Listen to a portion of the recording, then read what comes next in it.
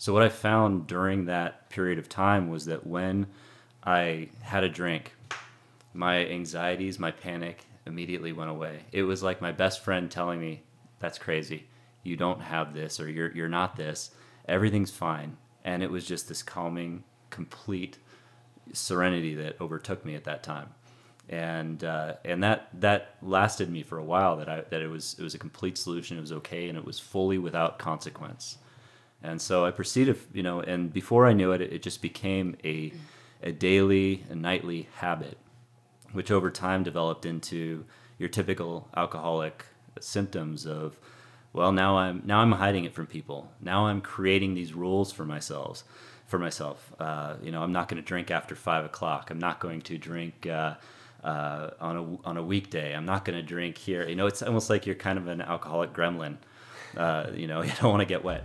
But over time, it developed into that, and over time, I would gradually break every single one of those rules. That was Adam Hill, and you are listening to episode 123 of the Yogi Triathlete Podcast.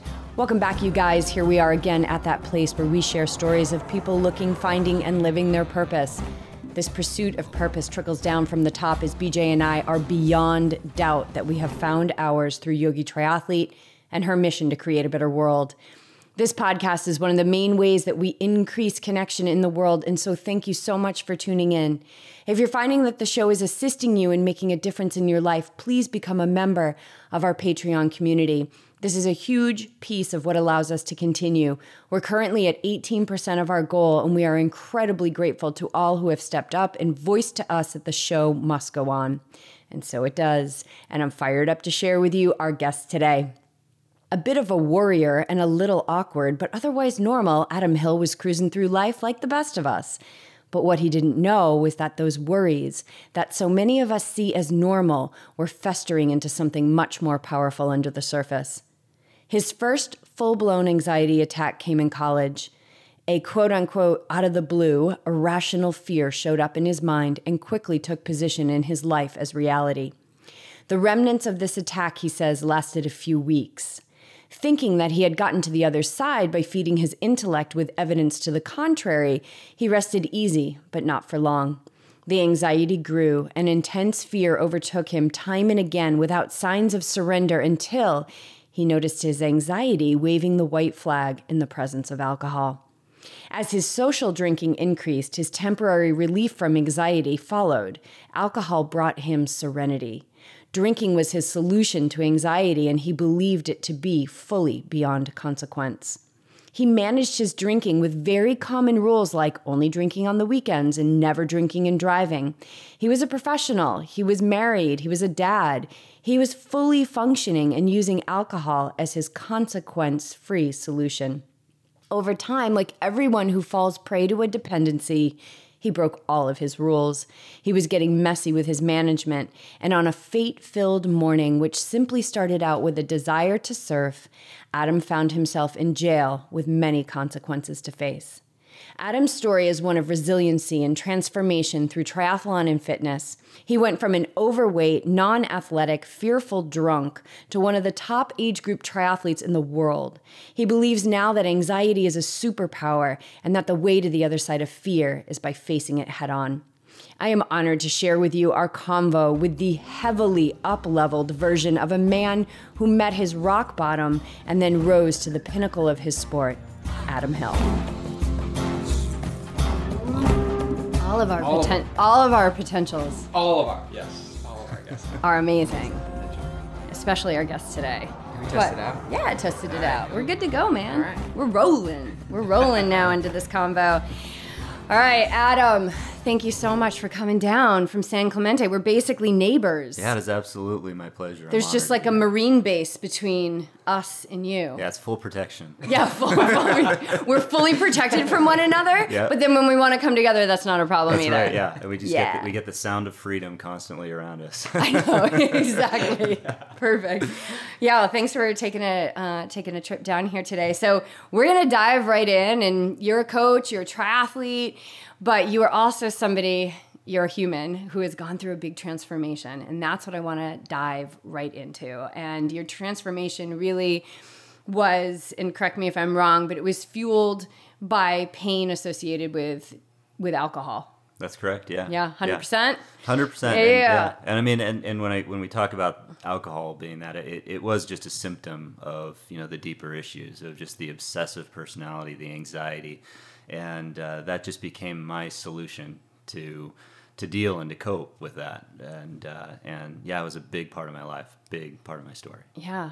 I mean, do you remember the first time you had a drink? I do. I was probably about 16 years old. I had I was with a couple of people. I'm not going to mention any names. But I was with friends, very comfortable environment, and there was beer. I had a beer, and I drank half of it, and I put it down, and I never thought of it again. That was the last experience that I can remember having a normal experience with alcohol, in terms of having that memory and thinking about how normal drinkers might have a drink. They might have half a beer and say, okay, that's enough for me. Right. I can never, ever think like that again.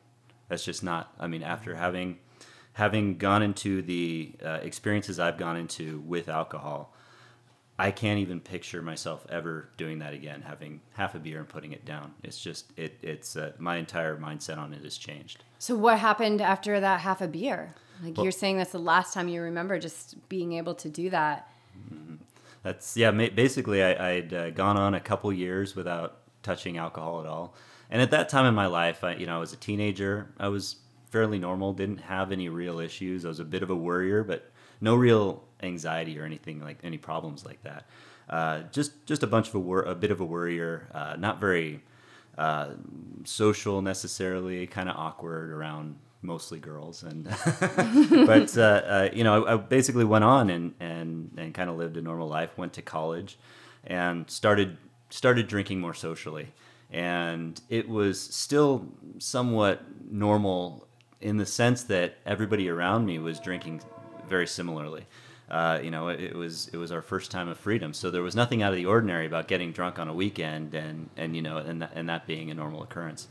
And it was probably somewhere around my early 20s when I had my first serious panic anxiety attack.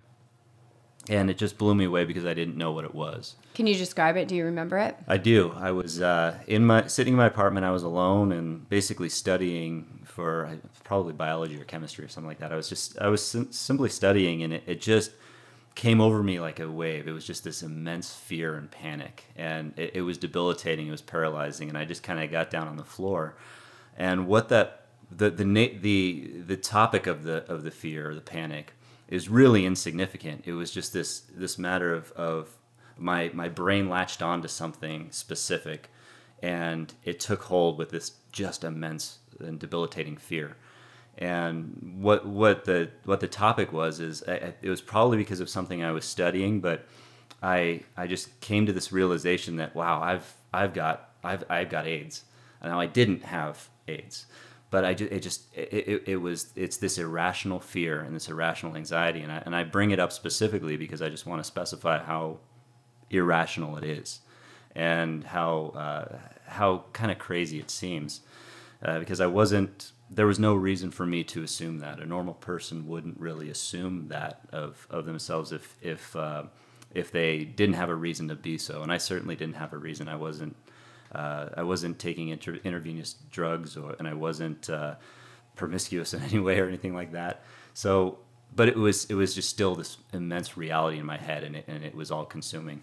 And so it was this panic attack. It lasted all night, and the remnants of it lasted for just the general anxiety about and the certainty of it lasted for a couple of weeks until I was able to get tested and reassure myself that everything was okay.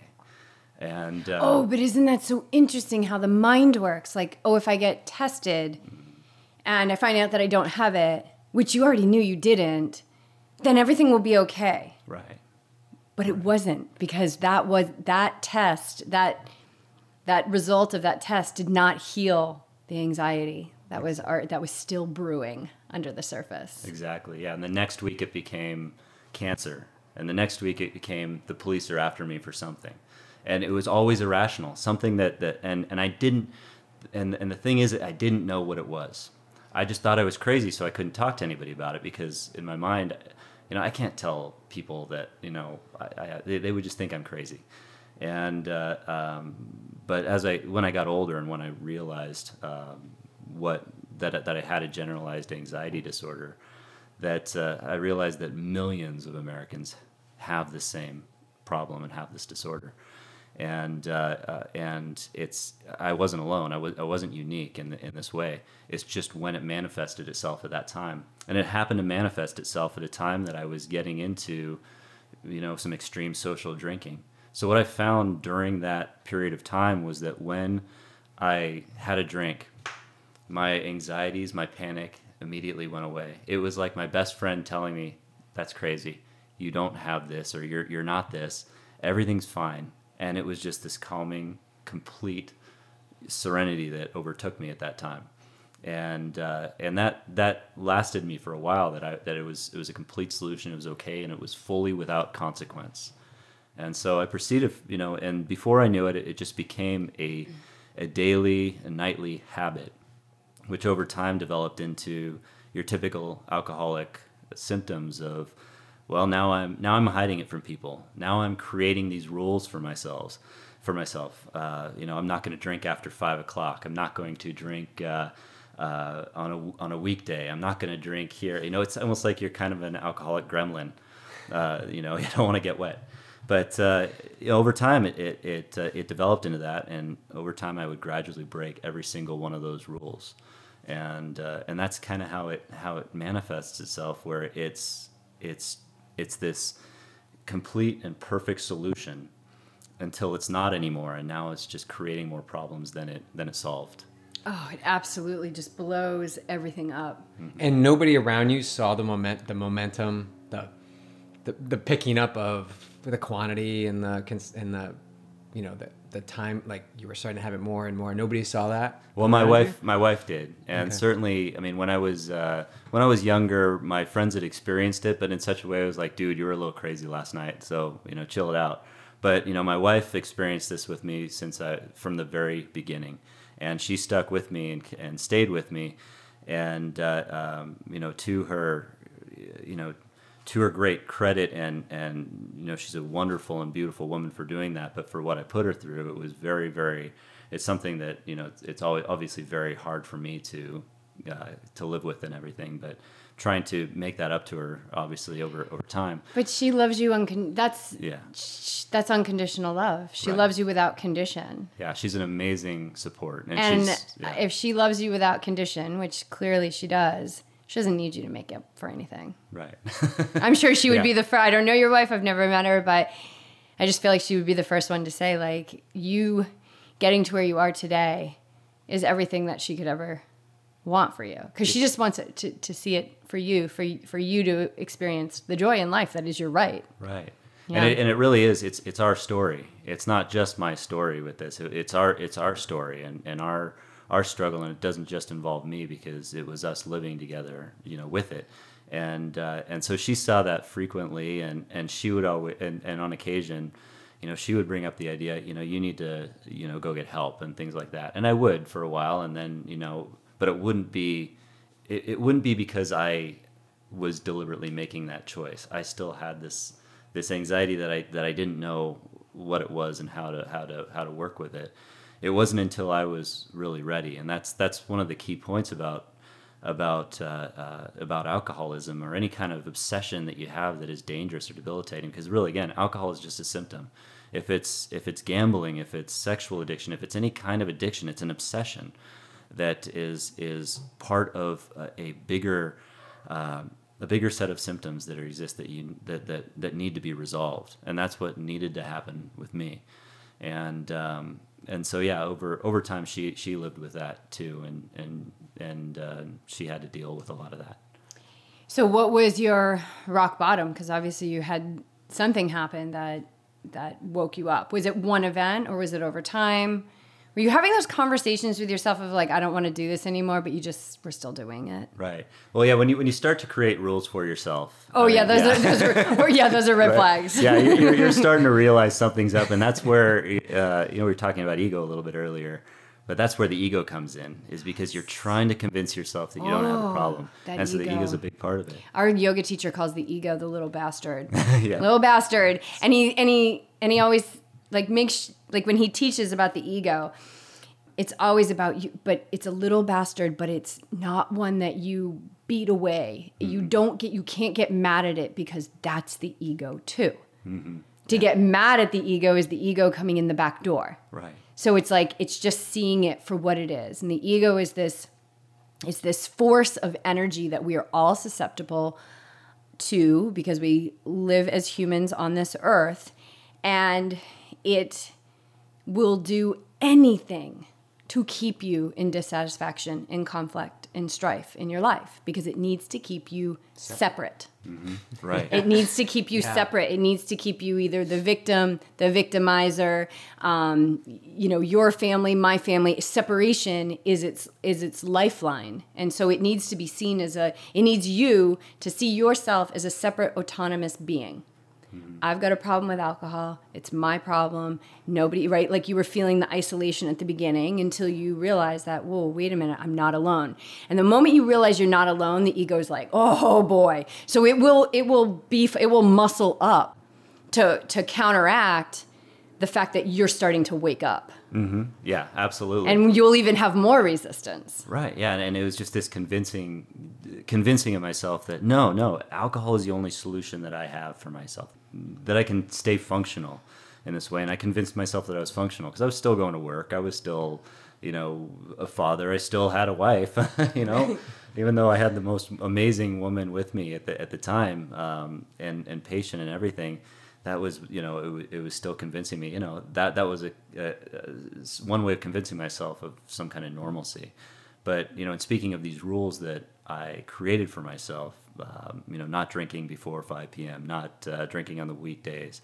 One of those big ones that I never broke was drinking and driving. I never broke that rule. And that was one of the things that convinced me that I was okay, until one day I did. And at some point after that, I was in an accident while drunk, and I was arrested, and was sitting in jail. The fog kind of clearing from my head, and just realizing that I had no solution. That it just wasn't working, and now it was a danger to other people, and it broke me down completely. I mean, it's just this imagination that you've kind of got everything under control, and then it all breaking apart and realizing that I have absolutely no control, not over my life, not over other people's lives, and affecting this. And I just thought there in the jail of how I just wanted to die, and I didn't want to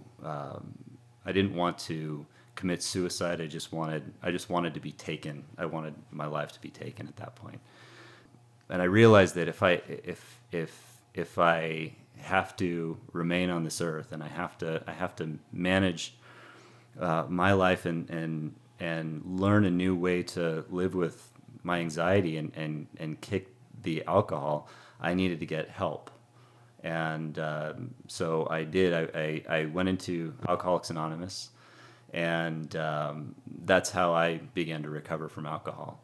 And when I went in there with complete willingness, and it's not just AA, and I'm not promoting any kind of recovery, because there are many different kinds, but giving myself willingly to some kind of program of sobriety where I could give up that control and realize that there was a higher power, that something bigger than myself, something bigger than alcohol that I could depend upon to help me through this. That was where I began to get my serenity back, and began to feel the serenity that I first felt when I had that first drink. And, I felt that serenity. That was an amazing revelation, that's, a higher power would help me through this. I had to have a higher power, because alcohol became my higher power. Oh yeah, and alcohol is going to keep you from that true higher power, which is within you. Right. It just dumbs it down, it clouds it out. And because you are loved unconditionally by that higher power, you were put in that accident. You were arrested. You were given that opportunity to say, oh my God, I'm done. Yeah. I'm done. There's got to be another way. And that's what in the willingness, like you said, willingness is everything. You have to be willing, because if you're not willing, the change is not going to be sustainable. And you experience that as well. Absolutely. Yeah, so I love the opportunity, right? So you asked what was his low point, but it's actually like your biggest, not happiest, but it's like it's kind of one of the best things that ever happened to you. Yeah, the best thing. Like this is such an opportunity. So that day you drove home, like, so you promised yourself you never would do that. So what was it on that day? Was there something on that day that was like, I just got to get home and get in the car? And like, was there any sort of higher power putting you in that car in that instance? Because it sounds like you didn't do it up until this point. Yeah, it just, and it demonstrates how bad it got for me, because this happened in the morning, and I went out surfing. I like to just have a couple beers before I would go out surfing, and honestly, I mean, my history with alcohol involves blackouts, and that's where my mind was the whole time, was blacked out. So going back to that control issue, I don't even know how or why I got in the car to drive home, and how I'd got to that level. So it was more than a couple beers. Yes, it was. How many beers do you think you had that day? Do you remember? I don't know. I don't know if it was just beer or either. I mean, it was probably a bit more than that. Yeah, it was. But it put me to the point where I was above a 0.2. And that's well above the legal limit. It's so interesting. Like it took you out of awareness because you had your blackout. It like dove in, said, we got to wipe you out, and then we're going to put you in this cell. Yeah. And now you have a chance to wake up and detoxify, and then now you have the opportunity to choose, Adam. Right. Like you have the opportunity to choose what your next step is. Mm-hmm. But I think it had to black you out in that instance. Yeah. Otherwise, yeah, like that higher power was like, okay, I'm only at 0.7, like, or whatever we got to get this dude to safety, which is what happened. You got to safety. I did, yeah. And then you chose to keep walking towards that. Yeah. You kept walking towards that safety in your life. So you say something in your Quest for Kona video, and we'll put a link to this in the show notes for the show, but you say, like, there's so much more to a transformation than a before and after picture. Mm-hmm. Because you look like two totally different people. Right. You really do. You still look like a triathlete now, of course. I feel like a different person. Yeah, you are a different person. So were you just filled with the will to change, or was it rocky? Like, did it get sticky and mucky? And, like, did you ever want to walk away and say, I can't do this anymore, it's too much? Because I think there's like this idea that, they got sober. Oh my God, so great. They got sober. They're, we had an intervention. It's like, wait a minute. We're walking into the lion's den now, mm-hmm. because they've been keeping themselves away from everything that they need to heal. Mm-hmm. And so now here you are sober and all your stuff is showing up. Right. Yeah. Yeah. And typically people don't get sober in the best times of their lives. Right. And so for me, I was facing a ton of legal issues. I was facing jail time. I was facing, a lot of different things that I never thought I'd ever have to face. And that's, again, where the program of sobriety came in for me, where I was working a program and working with a fellowship of people that were sharing similar circumstances or had been through what I've been through. And I latched on to people with 25 years, 30 years of sobriety so that I could make sure that I stayed, that I stayed sober from every single day. And it wasn't easy, but in sobriety they talk about this pink cloud that kind of comes over you when you have that, those first few days, weeks, months of sobriety. And I certainly experienced that, where it was just like, where it was this overwhelming joy and peace and motivation to stay and keep doing work in the program, and that everything else, all of the potential obstacles that I was facing, that's all just, that's everything else. I'm not worried about that. Sobriety is number one. And but it's kind of once that complacency sets in and all that goes down, where it does become challenging. It gets real. Yeah. So for that first year, once I got through all of the legal stuff, once I got through all of that, and it became clear that everything was, the heat was off. That's where it kind of gets the most dangerous again to relapse and all that. So I made sure, and I stayed in the program because I still had this motivation to do so. But I realized that after about a year of sobriety, that I realized, this is the first time in my since I've been 18 years old, that I've been sober for anything longer than a month, let alone a year. And so that's amazing. It's something I never thought that I'd be able to do. So what else what can I do now that I never thought that I could do, that I can keep this motivation going, because I saw that, I didn't want to get to a place where I'm just kind of spinning wheels and just doing this thing. I wanted to test myself and make sure that I can continue to improve upon who I was. And that involved getting healthier, generally speaking, changing my diet, my lifestyle. I was living off of peanut M&Ms and Reese's peanut butter cups for that time before that and all that, and that's rough. Yeah, nachos and all that good stuff. I was I was overflowing over my belt. It was pretty nasty, but I wanted to start making a change, and I had just had a shoulder surgery to correct an injury that I'd had just pushing too hard. I used to get these brief and powerful motivations to go out and exercise, and I would go, run as fast as I could, or do like a bunch of pull-ups and just try and test how much I could do in that one session. And then wreck yourself. Totally for the next few days. Yeah. Oh my God. Oh my God. Totally. That was my exercise routine always for in throughout history. And this is another instance of being kind of thrown into a situation where it was forcing patience and forcing me to kind of depend on that higher power, being forced into it. Because I had this shoulder surgery. I couldn't do anything for a few months, but that's exactly when I had the motivation. Hey, I want to start, getting healthy again. And so I had to do it in such a way that I eased into it. And I eased into it with my diet first, changed my diet just to eat completely clean and all of that. And exercise obviously had to take the back burner because I wasn't allowed to do anything. But in that state, I had remembered back to about a decade earlier when I was watching television, and I was watching the Ironman World Championship way in the early 2000s or something like that.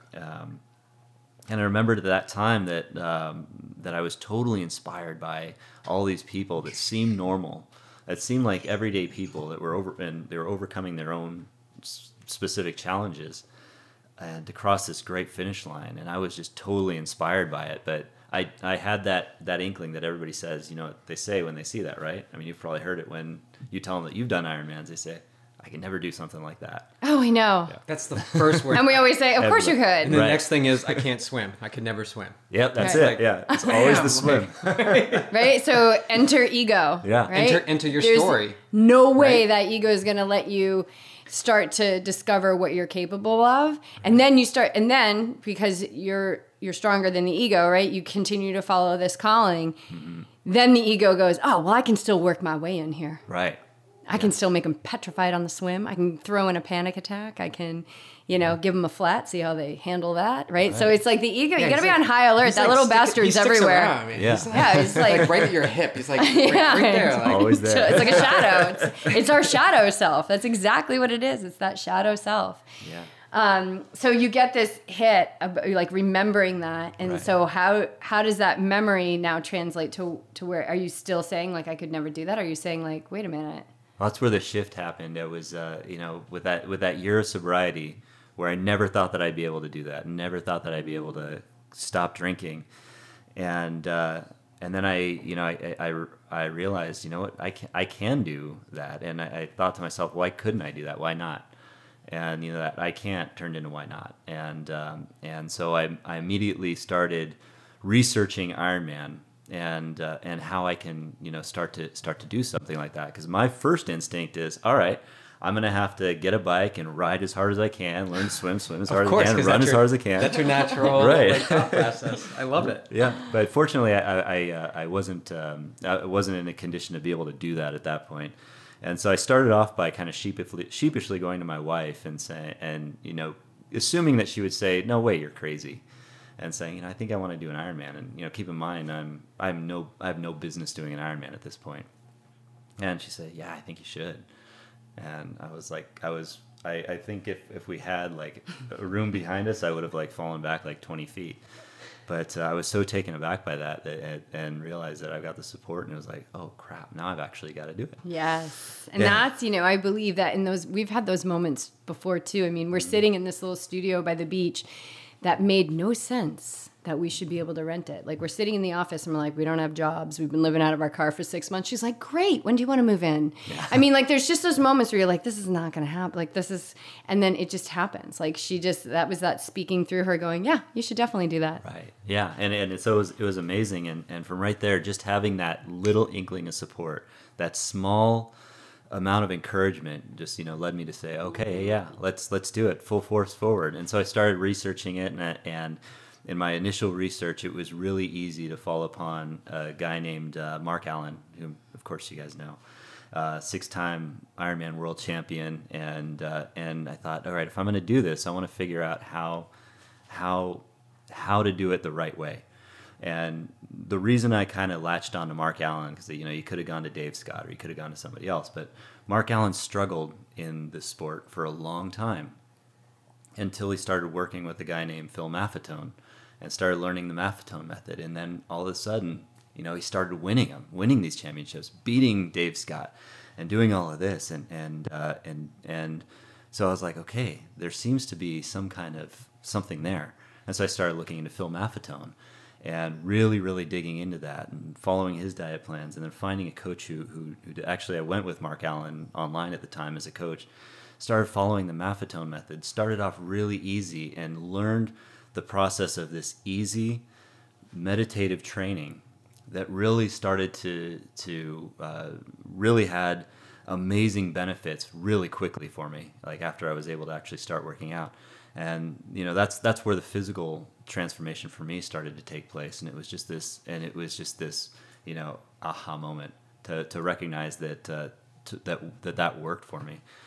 Yeah. Which is so different, because that's how big believers in the Maffetone method, and for those that don't know, it's basically everything. All you people that want to go hard all the time and get these really intense exercise like training sessions in, it's actually like stepping back. Yeah. And like doing a pace that you can keep all day for the majority of your training. And then there's different tweaks and twists on the strategy, but this is so different from what you were doing. Like the push-ups, and the pull-ups, going all in.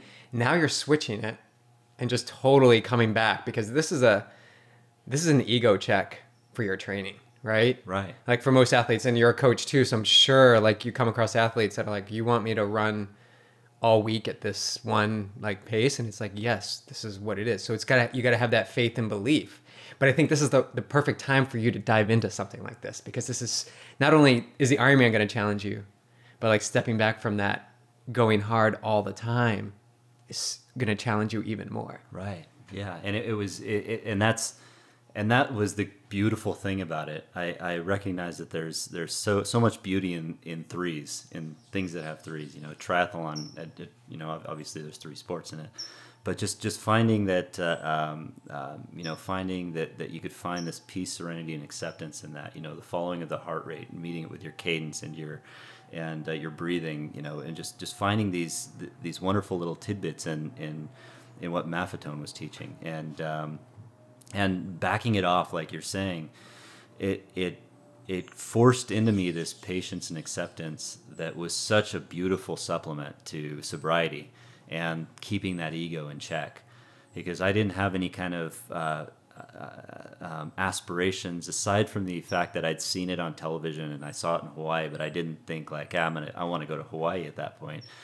But as soon as I kind of figured out that there was that there was this formula and that I could follow it patiently, I realized that I could keep getting better and improve upon it. And maybe one day I'd be able to kind of, reach the pinnacle of the sport in that way and find my how I could be my best. And that was important. So what was your first Ironman that you did? I did Cabo San Lucas in 2014. 2014. And so that race backed up to the moment that you said to your wife, I think I'm going to do an Ironman. And she said, yeah. And you're like, okay, now I got to do it. Yeah. What's that span? That was about 13 months. 13 months. So a little over a year. Nice. Yeah. So big transformation. Yeah. Were you, at this time, were you like looking back and just saying, like, the sobriety is such a gift because it's like, I don't want to put words in your mouth, but you were looking back and saying, like, if I can do that, I can do. Like, if I can get sober, I can totally do this. Yeah. I mean, it was, that was kind of it. It was just this reaffirming confidence, because I lived with myself for over 15 years thinking to myself, well, I can't do this because I've failed at it so often. I can't stop drinking. And so I had such a lack of self-confidence. Oh, and there's no power in that. Yeah. It's very victim. Yeah, constant anxiety and just these overwhelming attacks of panic and realizing that I couldn't overcome that. And that was a real, so having that, being able to get sober and realizing that I had a community to help me get sober, that led me to believe that I can do anything as long as I have that support mechanism. Yeah, the support is huge. Mm-hmm. And the support constantly reminds us that we're not alone, because we are all just trying to figure this out. So before we turned on the mics, I was telling you how I co-facilitate this online meditation and mindful living. And the other women that I facilitate it with, we always say to them, like, we're not on a pedestal. Like, we're a few train stations up, but we're all just trying to figure this out. And right. as we get more information, as we go deeper into our practice, we share that with you. And then what resonates, but we're all just trying to figure this out. And we've all got our own journeys to get where we need to go. And, Ironman is such an ultimate journey of transformation. Where I think no matter where you start, if you were an athlete, like, to take it up to Ironman level is huge. So 13 months, you went from having shoulder surgery, not working out, to doing an Ironman. So how did that first Ironman go for you in Cabo? It went really well. I didn't really know what to expect. Of course, you're always setting time. The first one is ignorance is bliss. Right. Based on my training numbers, I should be able to come in around 11:30. That's right. Like, you get there on that marathon, you're like, oh, geez. Yeah. Nutrition. Well, it was just such a cool experience to show up there and you when you arrive at the Ironman location, as you guys have, you just get this amazing sense. It's like Olympic Village, and you're just like around all this energy. And so I felt that, but I had these dreams of where I wanted to finish. Of course, I wanted to, by that time, based on my training numbers, I wanted to. It was, a pie in the sky goal. I really wanted to be in a slot in a close to Kona, and I ended up doing really well for first time. And I swam about a 1:10, which is about where I'm at, and biked about a 5:32 in the hilly course. And so I was happy with that. And getting on the marathon, it was brutally hot. And I remember everything was pretty. It wasn't very exciting. I mean, nothing very exciting to report until I hit mile 19 of the marathon, where I was in a porta potty for about 5 or 10 minutes. And it was just, my stomach just gave up on me, and I just went in there. And I remember getting into the porta potty and just this wave of heat. I mean, it was 90 degrees outside. Nothing's hotter than a porta potty. And it's like this terrible rancid humidity. And I go in there, and the sweat just immediately comes to the surface of my body, and like all of the liquid it comes out of my pores. And I just sat down, and I'm about to pass out. And I'm like, oh, this is great. So this is how I die. In a porta potty on the course of an Ironman. Somebody's going to come in here and find some gringo passed out in here, like with his pants around his ankles. On Thursday. Right. Yeah, on Thursday. And they clean out the porta potty. Yeah. Why is this thing locked? Jeez. Yeah. Oh well. But yeah, and so that was my first like thought in there, and then I finished up and got out and started running again. And it must have felt like a cold front when you came out of that thing. It was, yeah, but it's just this amazing feeling though. Like yeah. I mean, it would be a feeling of 90 degrees has never felt so good coming out of a porta potty. But yeah. It's amazing how low you can get in Ironman and how you can get out there and start running again. Yeah. Like that. The extremes is just amazing. It's totally. I mean, the whole race is a journey of just ups and downs. And at that point, I was thinking to myself, okay, well, I've done 100-something miles, and now I still have 10K to go. And oh my God, that's the longest 10K you're ever going to experience. And so I slogged through it, and I ended up finishing in 10:45. And I was, I mean, at that point I was hooked. I was absolutely elated and just amazed that I could get done in that time. And I was hooked. I mean, at the finish line, I was thinking to myself, okay, well, I know I didn't get it now, but I think now if I keep on this path, maybe I have a chance at actually going to Kona at some point. So I'm really going to try for that. And yeah, that's where the bug really began to take me in that direction. Because you've got the evidence now that like you're in the mix. 10:45 at your first Ironman when you know nothing, is that's pretty darn good. Yeah. So what was the next one? Next one was Boulder, actually, and that was a little tougher because of the altitude. I did a little bit better, but I was still about the 10:36 range and everything. But yeah, the marathon killed me on that one. That's a tough marathon. That's when they had it on? You had to go to the high school. Right? Yeah. There were 2 transitions. Yeah. Yeah, and you started there. Yeah. This is the first year they had the transition. Both transitions at the res. Oh, they had a single So you ran transition. from the res to downtown. Wow. But I like what you were doing better. I Yeah. feel like there was more activity. Yeah. More It was people. constant. Yeah, with this crowd support and yeah, it was crowd support and shade. I mean, most of the way. So that was nice. Yeah. Yeah, and the creek bed, so you could just jump in the water if you wanted to. Yeah, it's totally. And then you were like, okay, I got to keep going. Yeah. So then was Santa Rosa your third? No, Santa Rosa was the qualifying race at Santa Rosa for Quest for Kona was my 7th. Seventh? Yeah, so it was lucky number 7. So between 2004, okay, so you did About 2 a year. Yeah. 2 a year. Yeah. Okay. Well, what did you do? So I did after Boulder. I did Texas and Boulder again the following year in 2015. 2016 I did Vineman when it was Vineman, and that was the first time I broke 10 hours, and so I really felt good about that. Got 6th place there, 1 slot away from a Kona slot. Was it Or a 2 slots. roll down? Oh, yeah, no roll roll downs, downs. 2 slots away. Yeah, so it was like I was so close there, and it was just like, gosh, that's so close. And then Arizona, same thing. I actually went under 9:30 there, and that was my next race. But I was in 7th in my age group and didn't roll at all.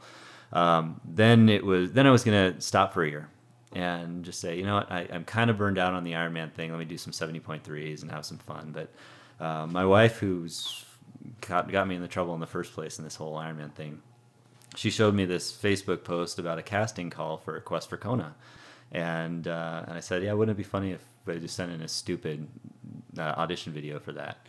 And she's like, yeah, you should. And I'm like, you gotta stop saying that. God, I love this. I love this girl. Right? She's the yes voice. She is. She's the yes voice. She's the voice that you are not picking up on yet, but Yeah. she's there. She's like, yes. And Jess is the same for me. It's like, yes. I always answer yes. Right. Well, because Yes. you had created so much momentum. You were getting closer and closer and closer and closer. And when we just went through this with BJ, like he was going to do Santa Rosa this year. And then he was like, well, then I'm just going to do one. But then we're like, no, there's momentum. You got to keep this momentum. Right. And, he's doing more and more and more. And he's getting closer and closer and closer. And if you cut that momentum off, it takes so much to get it going again. Mm-hmm. So you kept that momentum going. Yeah. And you put together your video and... Yeah, the video, the Speedo video. That's great.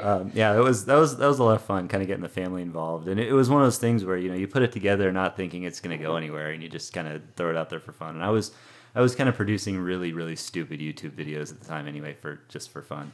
And so we put that out there, and much to my surprise, I got a call back from the producer saying they wanted an interview, and we did the interview, and it was down to 20 people that they were testing, and then we did a second interview, and it was down to 11 people, and they were going to cut it down to 10, and then we were we were in, and that was the start of another life-changing experience for me. Just meeting the people on that show, every single one of them was an absolutely amazing inspiration to me. I mean, they were just, every single one of those episodes was great, and each one of the cast members has become a great friend, and they're just great individuals. So that's so great. cool. And this was under the radar. Like, you had to keep this quiet. So Yeah. for those that don't know, the Quest for Kona, it's this whole process, but everything is under the radar. It's not like they're publishing like, oh, here's the 20 people that are selected, here's the 10 people, right? It's secret all the way until you got to the race, right? Right. Yeah. So at least all of the race results and everything they wanted to keep secret. They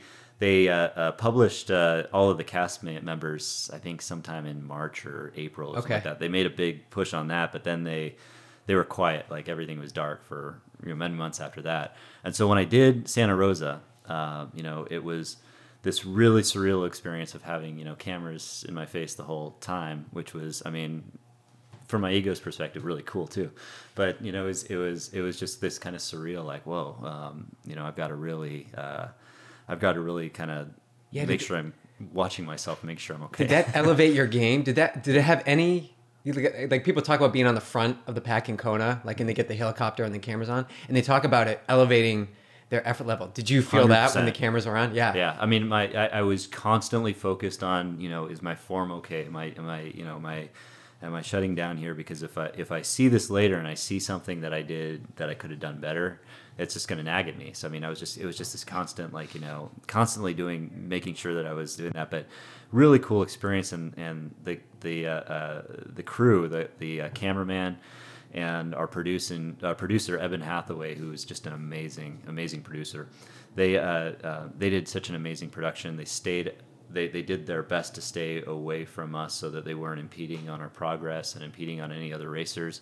And anyway, so we racing through that, I was just having this really great race. And when I usually don't know how my race is going until I get onto the run. I got onto the run and I felt amazing. And I got on the run with a guy that I knew, and he said, I think we're in about 4th or 5th place. And I was like, wow, that's great. And that was my first indication that, I think I got a shot here. Because you had a smoking fast bike. Yeah, it was, that was a great, such a cool bike course and such a fun bike course. It was. Yeah, I raced it too. And it was, that second loop, the little lollipop loop, I actually liked. Yeah. That last little section downtown. It's not there anymore. Yeah. They took it away. But yeah, so you had a smoke. So you were thinking you would do like a 450. You would be super fired up. And what did you do? I did about a 452. So pretty spot close, on, right? Yeah. So I'm pretty. I was working my bike so hard during that period of time, so I was setting these ridiculous power goals for myself, and just from mental fortitude, just making sure that I would hit them. And so it was, I think, when you mentioned having the cameras in your face the whole time, does that have an effect? And yeah, I mean, even just having to set up my own camera and do the self-filming of myself, it was just one of these things where it's like in the back of my mind, all right, this is going to be out there for people to watch. And this show is called Quest for Kona. If I don't make it there, it's, I want to make sure that I can at least give it a good shot. And so, yeah, during the race, I had I think it was probably one of the top 3 or 4 bike splits in the age group. So I was really happy with that. But getting onto the run, I felt really good, and that was it. That was the best run I've had. I ran a 3:16, and I ran into 3rd place, which secured a spot right there. And just knowing that I got 3rd place, and like hearing my wife say that as I crossed the finish line, it was just like, wow, I just couldn't believe I did it. I was out of my skin to go back to this point where, I was kind of like this worthless alcoholic that couldn't get sober or couldn't overcome anxiety or anything like that, to doing this thing that I'd set out to do and accomplishing something, the pinnacle of that sport. It was just, it blew my mind. And so yeah, it was a life-changing experience for me. It was great.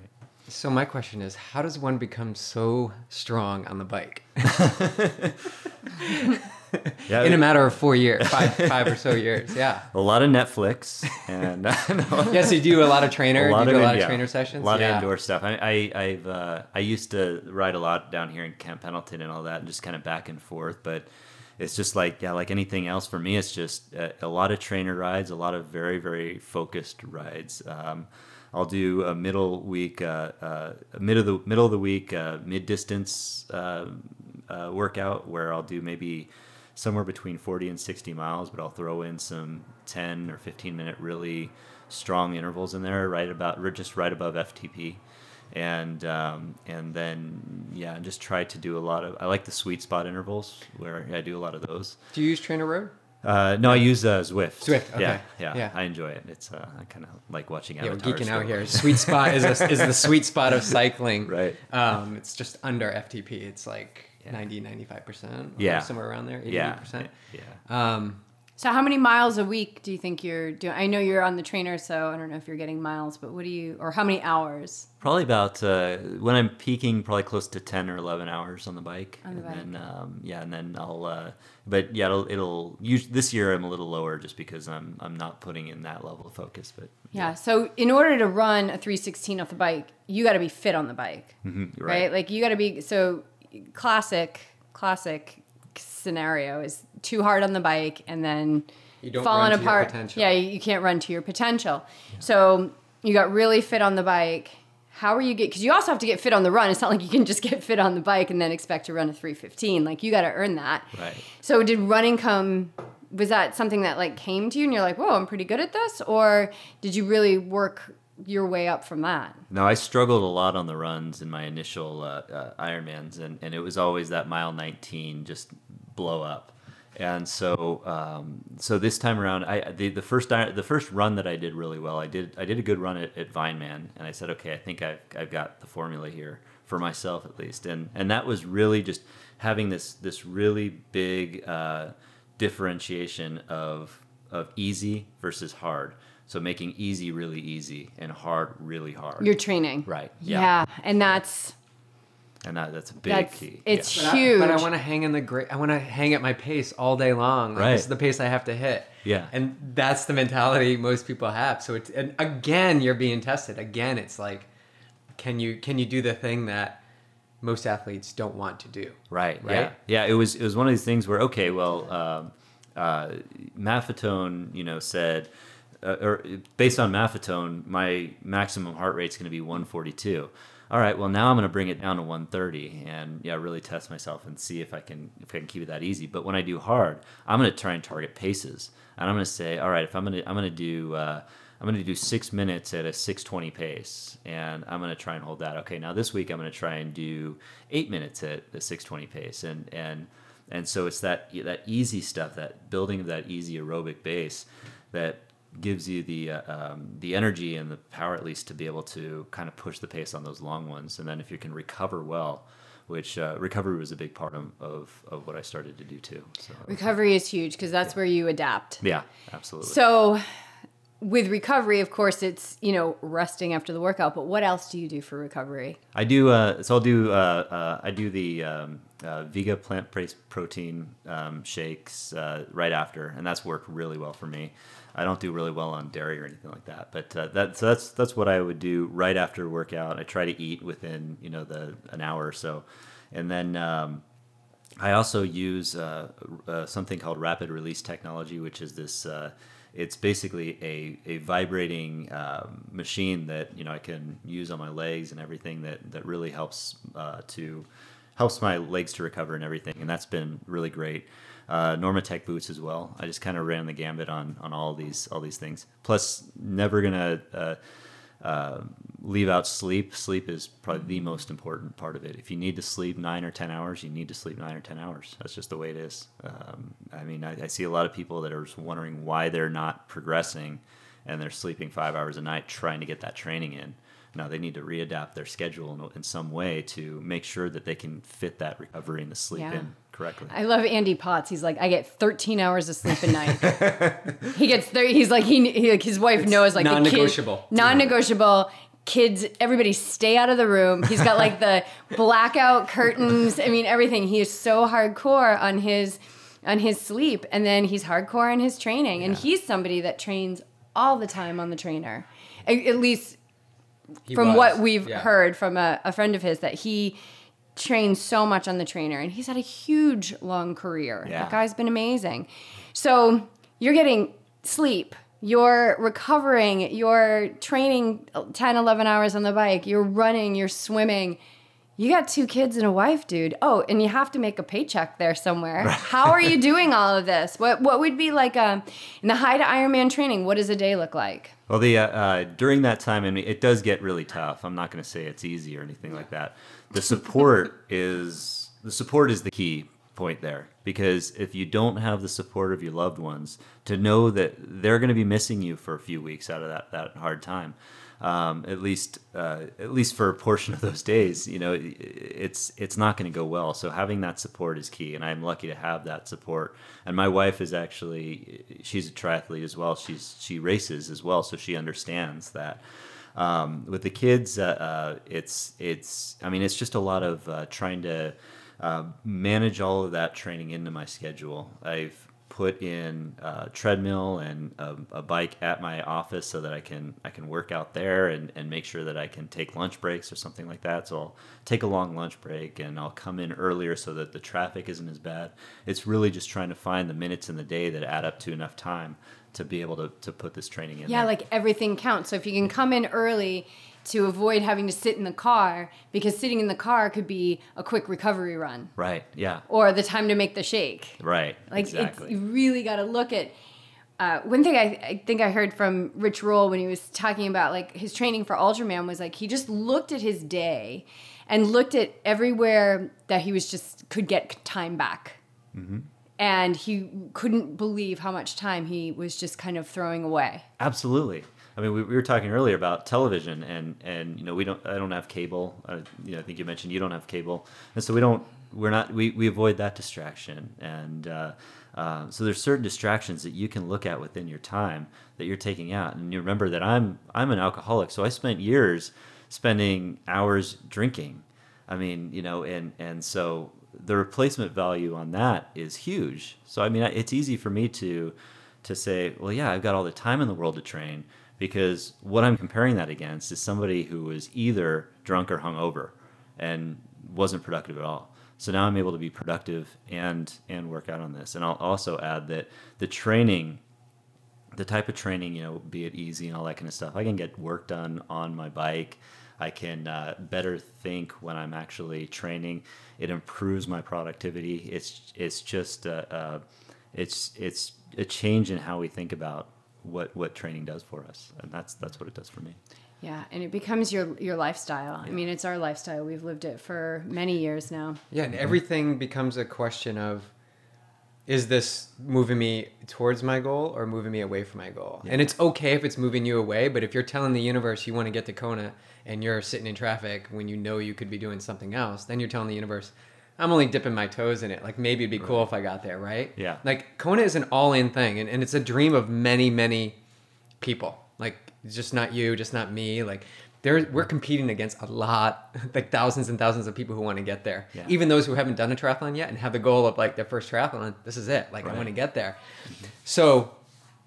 yeah, there's more and more people every year, and then the people who go, like, I bet you want to go back, right? Yeah, it'd be great to go back. So now you're back in the mix, right? Like, some people just keep getting back in the mix, and then more people keep getting thrown into the stew, and that's why it gets, because when we first started racing Ironman, like, you could do like an 11:30 or something and go to Kona. Yeah, that is not the case. I remember distinctly a friend of ours who went to Louisville. And he did he was qualifying, the 30 to 34 at a 10:26 or 10:30. And I was like, okay, that's pretty possible. But now the stakes are so high. I mean, everybody is like cruising, and there's more and more races to be had. So, and I don't know if they're adjusting the slots based on more races, but how does that sit with you at all? Does it sit with you, or is it just a non-factor that there's like the competition is like increasing, the times are getting faster? Oh yeah, it was totally a factor, and it was a bit frustrating for me to kind of look at all of these races and say, okay, yeah, I'm going to do Arizona this year, and of course you go back to the year before and you look at the times and you're just like, geez, some of these races now you have to break 9 hours to qualify and all that. And so, yeah, it certainly sits in my head like that. But then what I realized was that, it's not really about the times or anything like that. It's just about really just racing your race and racing the best that you can and getting back to the nature of why we're doing this, which is just to either continuously improve ourselves or just to continuously improve ourselves and prove to ourselves what's possible. I mean, I didn't think that I could do a 9:30 Ironman. And I did it. I've done it twice now. I never thought that I'd be able to do that, a few races ago. And it's just, results are just a point, just a data point in time. And, to say that, well, I can't do a 9:30 because everybody else is doing a 9:30. That's what it's going to take to qualify. Well, that's kind of getting back to the mindset of I can't do this race at all. Or going back to I can't swim or I can't do that. So it's hard. Yeah, I mean it's a challenge to race the top 0.001% qualify, but it's not impossible. It's not impossible. Yeah. And they're just human and you're human, so why not? Of course you can do a 9:30. Yeah. Of course you can. You can do anything. Yeah. And it's just about the work that, you're willing to put in. And I put a lot of work into that training build to get and the years coming up to it. I mean, getting back to the anxiety in a way, what I realized through this process of training for Ironman was that anxiety is, it's an issue, it's a disability. And if I could say something that may be helpful to anybody that may be struggling out there with it, it's also a superpower. It's also a way to make yourself better, because that same obsession that I had with alcohol that caused me to obsessively want to drink also caused me to obsessively focus on training, to really look at these numbers and then say, I've got to hit these numbers when I'm training, and to really dig in and do that. So it's really finding out what your superpower is and really, really harnessing that. Everybody's got that superpower. I mean, that, and I was able to just find what mine was and capitalize on it. Awesome. I think that's a great place to wrap it up. I love that ending.